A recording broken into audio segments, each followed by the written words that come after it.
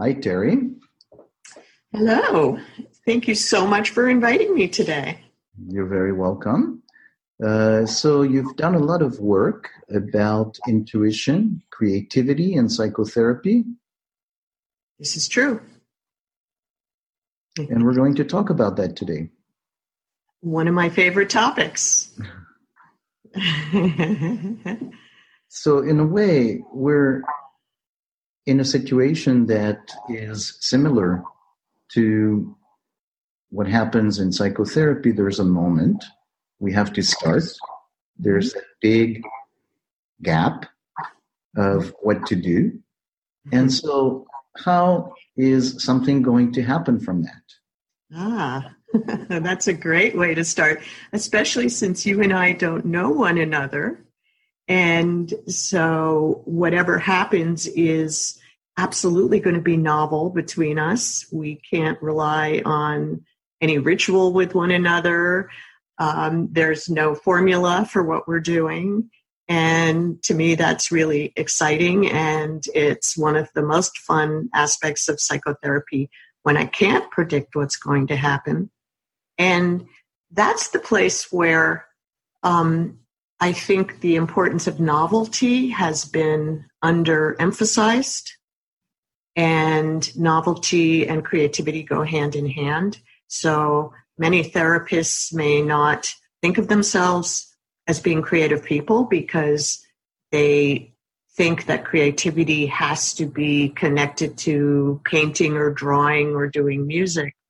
But I think that creativity is mostly connected with novelty, and that what we do when we really achieve full intersubjectivity, where two people are fully present in mind, body, and spirit, is an emergent kind of novelty that comes really in the space between you and me in this case. Yeah. So we're talking about a sense of a space that's populated by two human beings and present in mind, body, spirit, maybe just a slight edge of, if not anxiety, some fear about what is new, because what is new cannot be totally reassuring.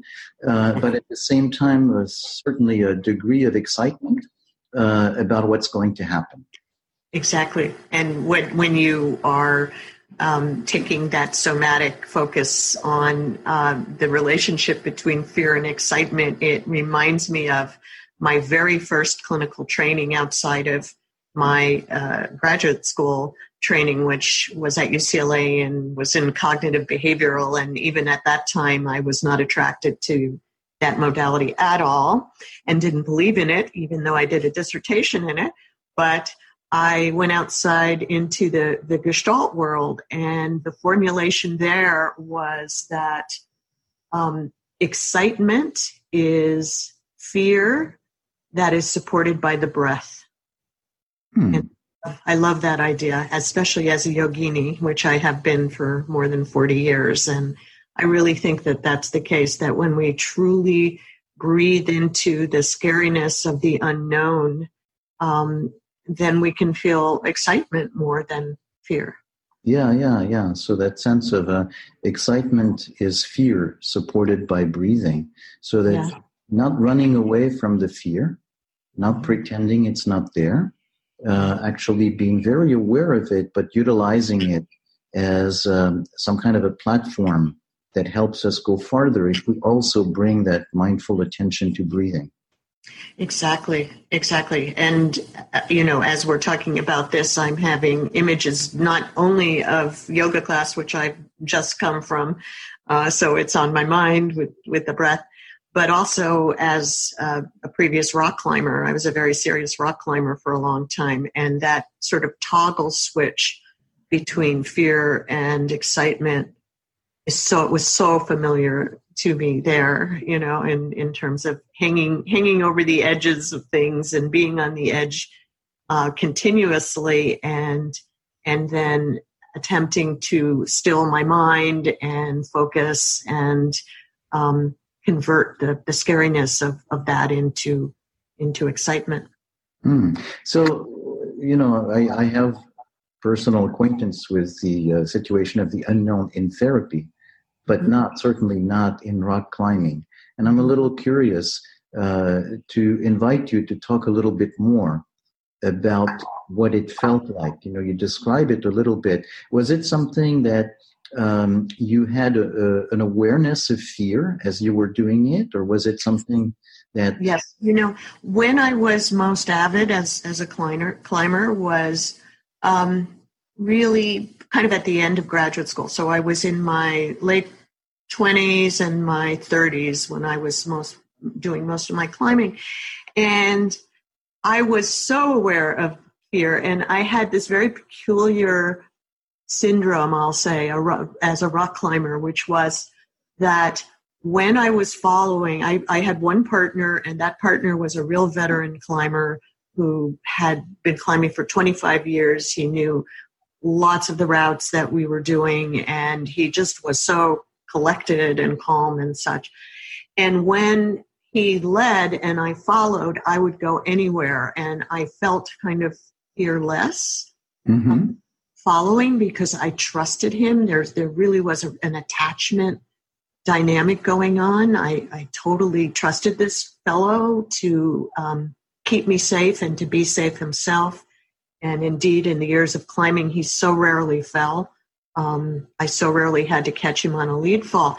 But anytime I tried to lead myself, I couldn't do it. I would get terrified. I did not trust myself. I could not overcome that barrier, even if I had just followed the very same climb and knew I could do it and knew it was in my body. And I spent years in therapy trying to overcome that fear to be the lead climber and fully trust myself. I never succeeded. And eventually I just surrendered to the fact that I will never be a lead climber. I don't enjoy that level of vulnerability and necessity for self-trust. And I just surrendered to following. But for me, interestingly, as I have gone on in life, that conflict emotionally in me has come out again and again, and I keep transcending it in other areas. I keep going into things that terrify me in my interests, and that are very new or very edgy or very non-mainstream, and I overcome my fear, and I'm a lead climber in my professional life is how I feel. The things that I kind of get into that are just way out in the stratosphere. And I'm going further than I've ever gone currently in that direction. So this whole challenge of really settling into and owning the potential of the these fearful situations has stayed with me. And I really do think that climbing was a big part of what catapulted me emotionally and in other ways creatively to continue doing what I couldn't do with my body. Yeah. But so there's a lot in what you said. And in the climbing, so you were noticing that very intense fear, but that it could really be assuaged by having that partner who was a lead climber. Yeah, I trusted my partner more than I trusted myself. Yeah. That made me feel ashamed a lot. Yeah. So just there, again, I want to notice there's a lot of charge. There's a lot of, when we talk about something like this, we just simplify it in terms of having fear, not having fear, climbing, not climbing. But what you're talking about, I trusted my partner more than I trusted myself. You're talking about feeling shame about this. So we're talking about really a very big complexity of things that are involved in that challenge. Right. We're also talking about the fact that, in other circumstances, you have been able to actually become the lead climber. and transcend that, but not in climbing. So we're talking about something that is, multi-level, complex, and you certainly are not coming here presenting it and saying, I have found a recipe for conquering all your fears, and here's 1, 2, 3. But there's a certain degree of mysteriousness about it. Absolutely. And, and there is an interesting dialectic between the places where I couldn't conquer my fear and then the places that I can. And that paradox is, I think, at the basis of the psyche everywhere, actually, that those kinds of poles between opposite extremes, I think make for a lot of what we do. And complexity, you use the word complexity, and my interest in nonlinear science brings me right into complexity theory as the hallmark of health, both physically and mentally, emotionally. So maybe let's talk a little bit more about that sense of embracing complexity as, in terms of also mental health, in terms of, dealing with opposites, dealing with fears, dealing with doing stuff. Mm-hmm. Sure. Especially in the world of short-term symptom-focused therapy, the ideal of that kind of therapy is take away symptoms, remove symptoms, bring the person back to some kind of baseline of health, let's say, like almost as if it's like a flat line, like an MMPI, where pathology are spikes of symptoms and health is a flat line. Well, first of all, from a neurobiological point of view, it's absolutely impossible to do that. We cannot take anything away when it comes to the brain. We can only add things. We can add connectivity, and we can add circuitry such that maybe it moves away from the circuit that where the symptoms are, but we don't take away anything. It's a trick of the mind, of the conscious mind, to believe that anything can disappear like that. And from a complexity model of health, it's not about reducing symptoms. It's about increasing variability. It's about having the capacity to go anywhere and everywhere, and being able to flexibly and fluidly choose and go where we need to in a particular moment. And so, and this is true physiologically too. The heart rate variability is a classic sign of health, and having a wide variability is very healthy, and having a narrow variability, having a rigidly narrow variability is a sign of lack of health. Yeah. But so it's very counterintuitive in the way that we tend to conceptualize things. That's right. That we tend to think that simplifying, reducing is going to be what helps us thrive.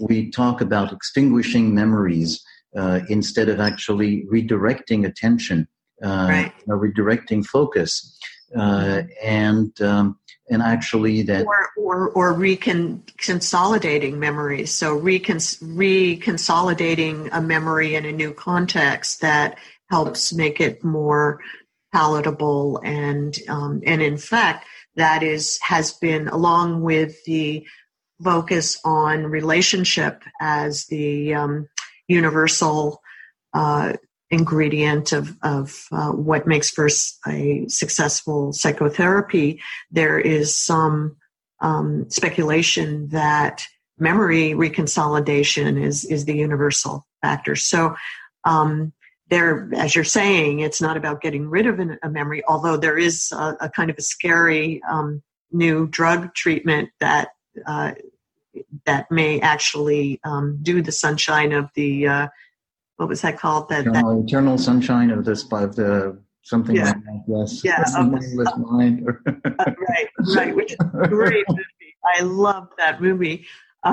But this idea, yes, of getting rid of things it is counterintuitive. Although what's interesting to me is the more I seep myself in these notions and really, in a fully embodied way, like dance is a really good example, where I can now feel intuitively the value of these ideas. Where in dance, so I don't climb anymore, or I did once just to see what that was like, as on my what was it, my 60th birthday, I think. Yeah, my 60th birthday. I hadn't climbed in a really long time, and I did, and I hired a guide and did. I did pretty well. I did a 5'10", which in the climbing world is really not bad for not having. What is a 5'10"?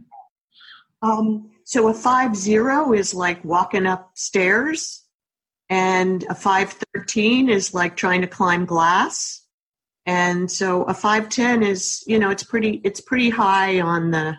Now, there are levels of 5'10", there are multiple levels of 5'10", 11, 12, 13, and apparently, if anybody has seen the new movie Solo about climbing El Cap, which is just an incredible movie.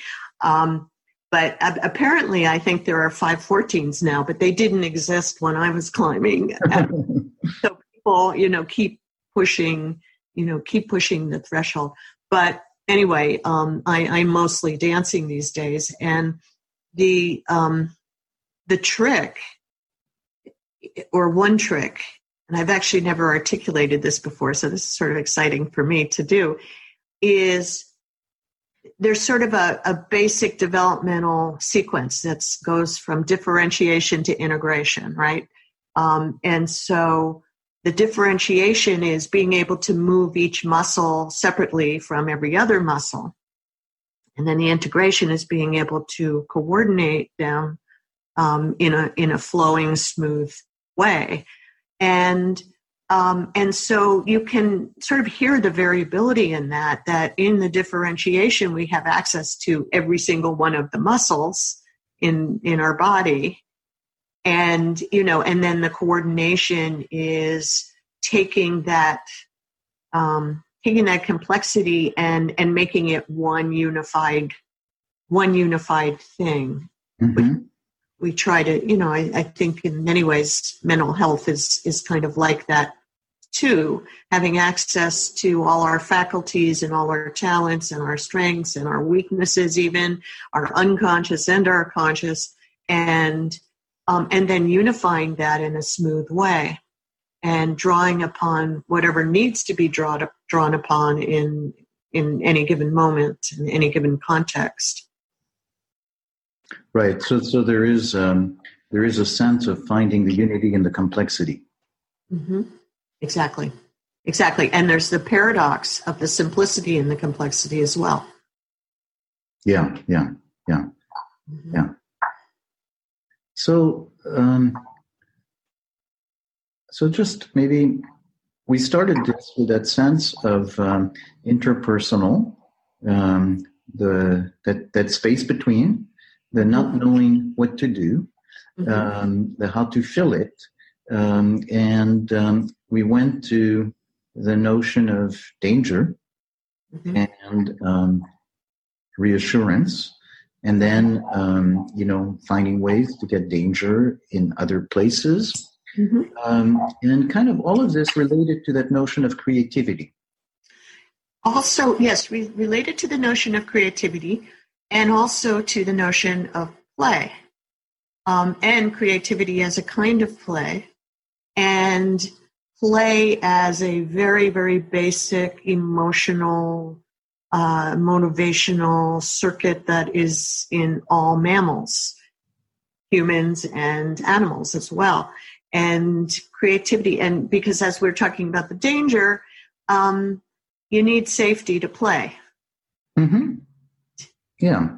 Yeah. You know, So I like that concept of this kind of that finding that perfect zone where there is some degree of not safety in the sense of not total predictability, but there is enough safety that it's not going to be a catastrophe no matter what. right. And in that zone, wonderful things can happen. So maybe could we talk a little bit about the experience, the felt experience, the embodied experience of being in that zone, of inhabiting that zone? Oh, yeah, I love that. Creativity. Mm-hmm. Yes, as I'm going to go back, since you mentioned embodied, I'm going to go back to dance because that is a place I've been dancing now for maybe 40 years, doing ballet and jazz. And when I first started, I was not in the zone. When I first started, I was trying to think my way by thinking about my body parts and thinking about how to move them and put it together. And I was not only jerky, but I had no sense of space. I also had a left-right dyslexia, and anytime I got anxious, I just automatically would go the wrong direction, often hit people around me because I wasn't able to take into account the space around me. But I stuck with it. I stuck with it and also wanted to learn how to learn. I'm really convinced that learning how to learn is more important than learning any particular thing. That's something that I have said to my children as they were growing up over and over again. And it's something that I have practiced in a very embodied way, both in yoga, but especially in dance, because I was much less coordinated in dance than I automatically was in yoga. I very flexible, and I've been called a pretzel in a former life, actually. But in dance, I really, really had to learn how to do it.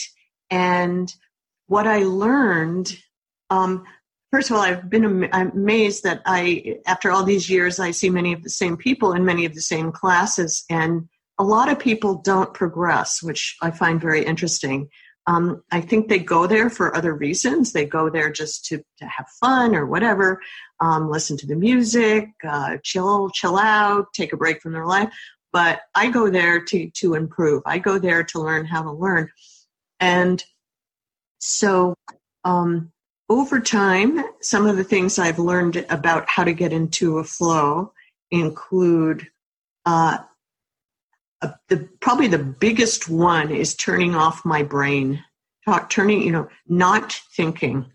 And yoga helps with that a lot because it's, thinking of it as a meditation in yoga is very useful, kind of a silent meditation without words.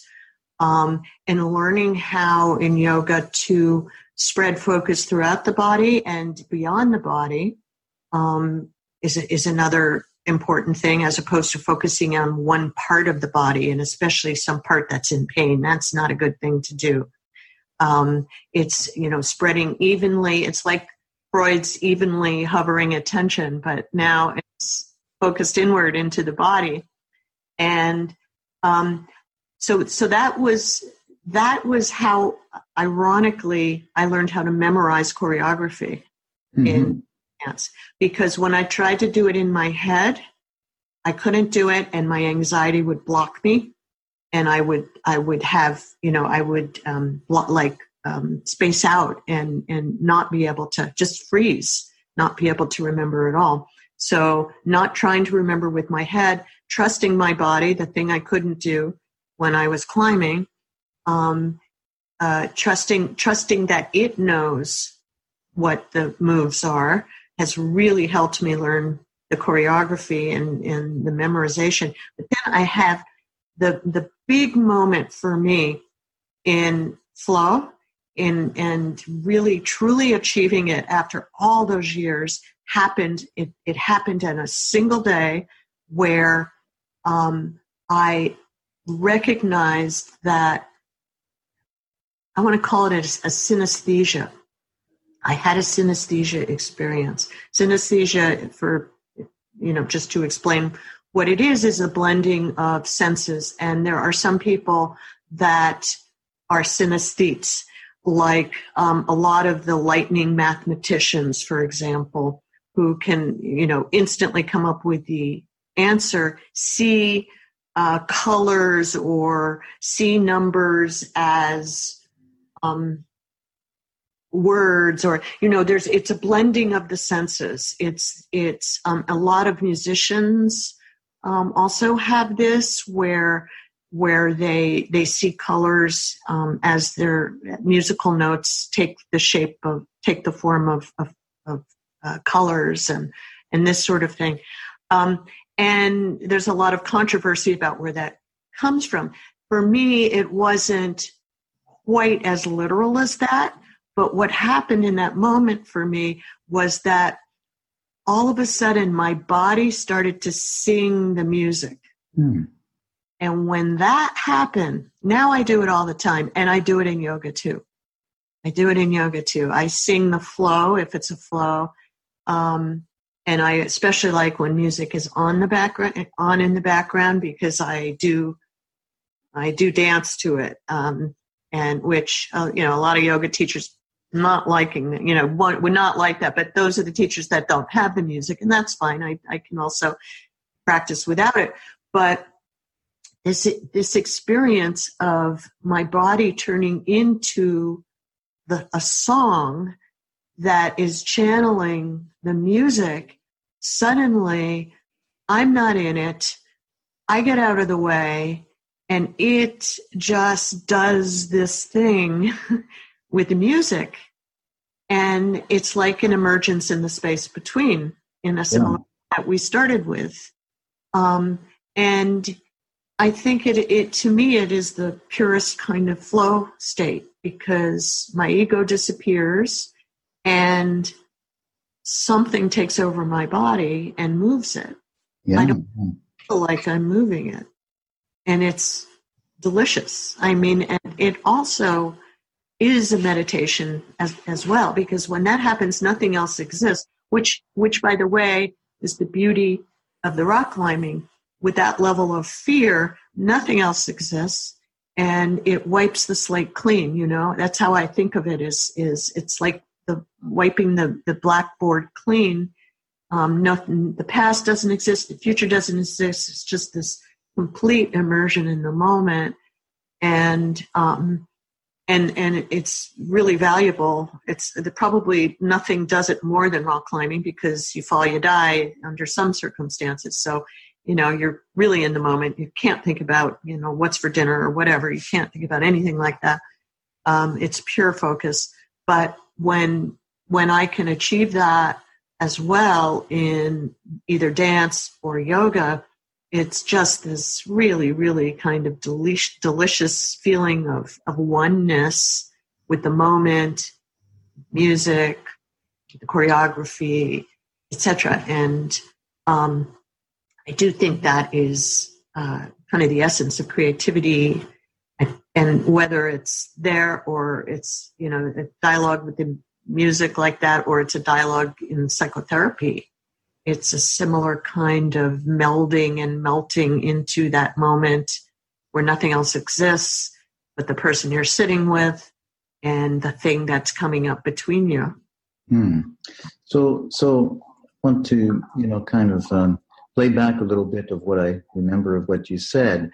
And the risk is, of course, that I'm oversimplifying it. There was a richness to what you said. But so, we're talking about creativity, and you're talking about your experience in dancing, where it didn't come easy for you. You noticed that awkwardness. And then you mentioned that actually instead of trying to learn, you were focusing not on learning, but learning how you learn. So that there was that curiosity about why you do what you do and how you learn. Mm-hmm. And part of doing that was very consciously turning off the dialogue, the inner dialogue, the brain talking, just very similar to what happens in meditation or what you do in yoga. And in that sense, creating that space where, it's not a guarantee that it will happen, but what happened to you was that experience where you could actually feel yourself being the music and resonating with it, just like violins can resonate without being played, or something that you were in it, and that's a state of flow that you really appreciate. Yes, I think that was a beautiful way to sum up what I said. I don't think it oversimplified at all. And it, as you were saying it, what was coming up for me was about a week ago, I think I had the crowning glory of arriving as a dancer, which was I was just meeting someone for the first time and talking to that person. And that person said, "Are you a dancer?" And I that brought the greatest of joy to me. Yeah. Because clearly I was moving my body in the same kind of fluid way that I had been really trying to achieve. So it brings up for me another sense of the word creating. Like we talk about creativity moment by moment, the moment of having an idea, the moment of catching something that we hadn't thought about before. But here you're talking about a longer term thing of how you created yourself into another possible version of you. And you became a dancer. Yeah. I like that. That's nice. Yeah, it's a kind of self-creation. Mm-hmm. And I do think that self-creation and creative acts that are external kind of go hand in hand. That just like in therapy, when there's a creative process in the space between, in that intersubjective space, it doesn't only create a new version of the patient, it also creates a new version of us. Mm-hmm. Mm-hmm. Yeah. That's one of my focuses in the Clinical Intuition and Psychotherapy book is how change is a two-way street. Yeah. That it would not happen actually if it was a one-way street, or yes.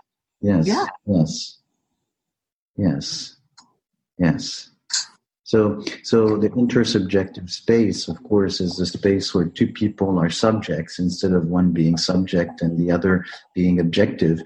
And so being aware that space, and there's a space between, and that, there's a space that's created by both of us, and kind of playing with that space and shaping it and sensing into it, as opposed to just being focused on what you do, but kind of a lateral awareness of that space, and almost physical sensing of that space. Mm-hmm. Yeah, I think that's a really nice way of putting it, and certainly there is a somatic element to it. We feel when the other is kind of leaning into that space and openness. And openness is probably the most important quality. Courage is important from where we started, where just the courage to face the fear, face the unknown, etc.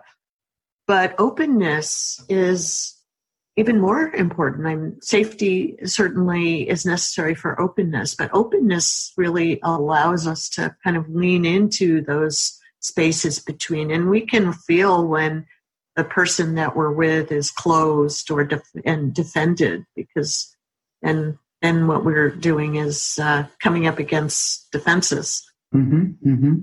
Mm-hmm. Yeah.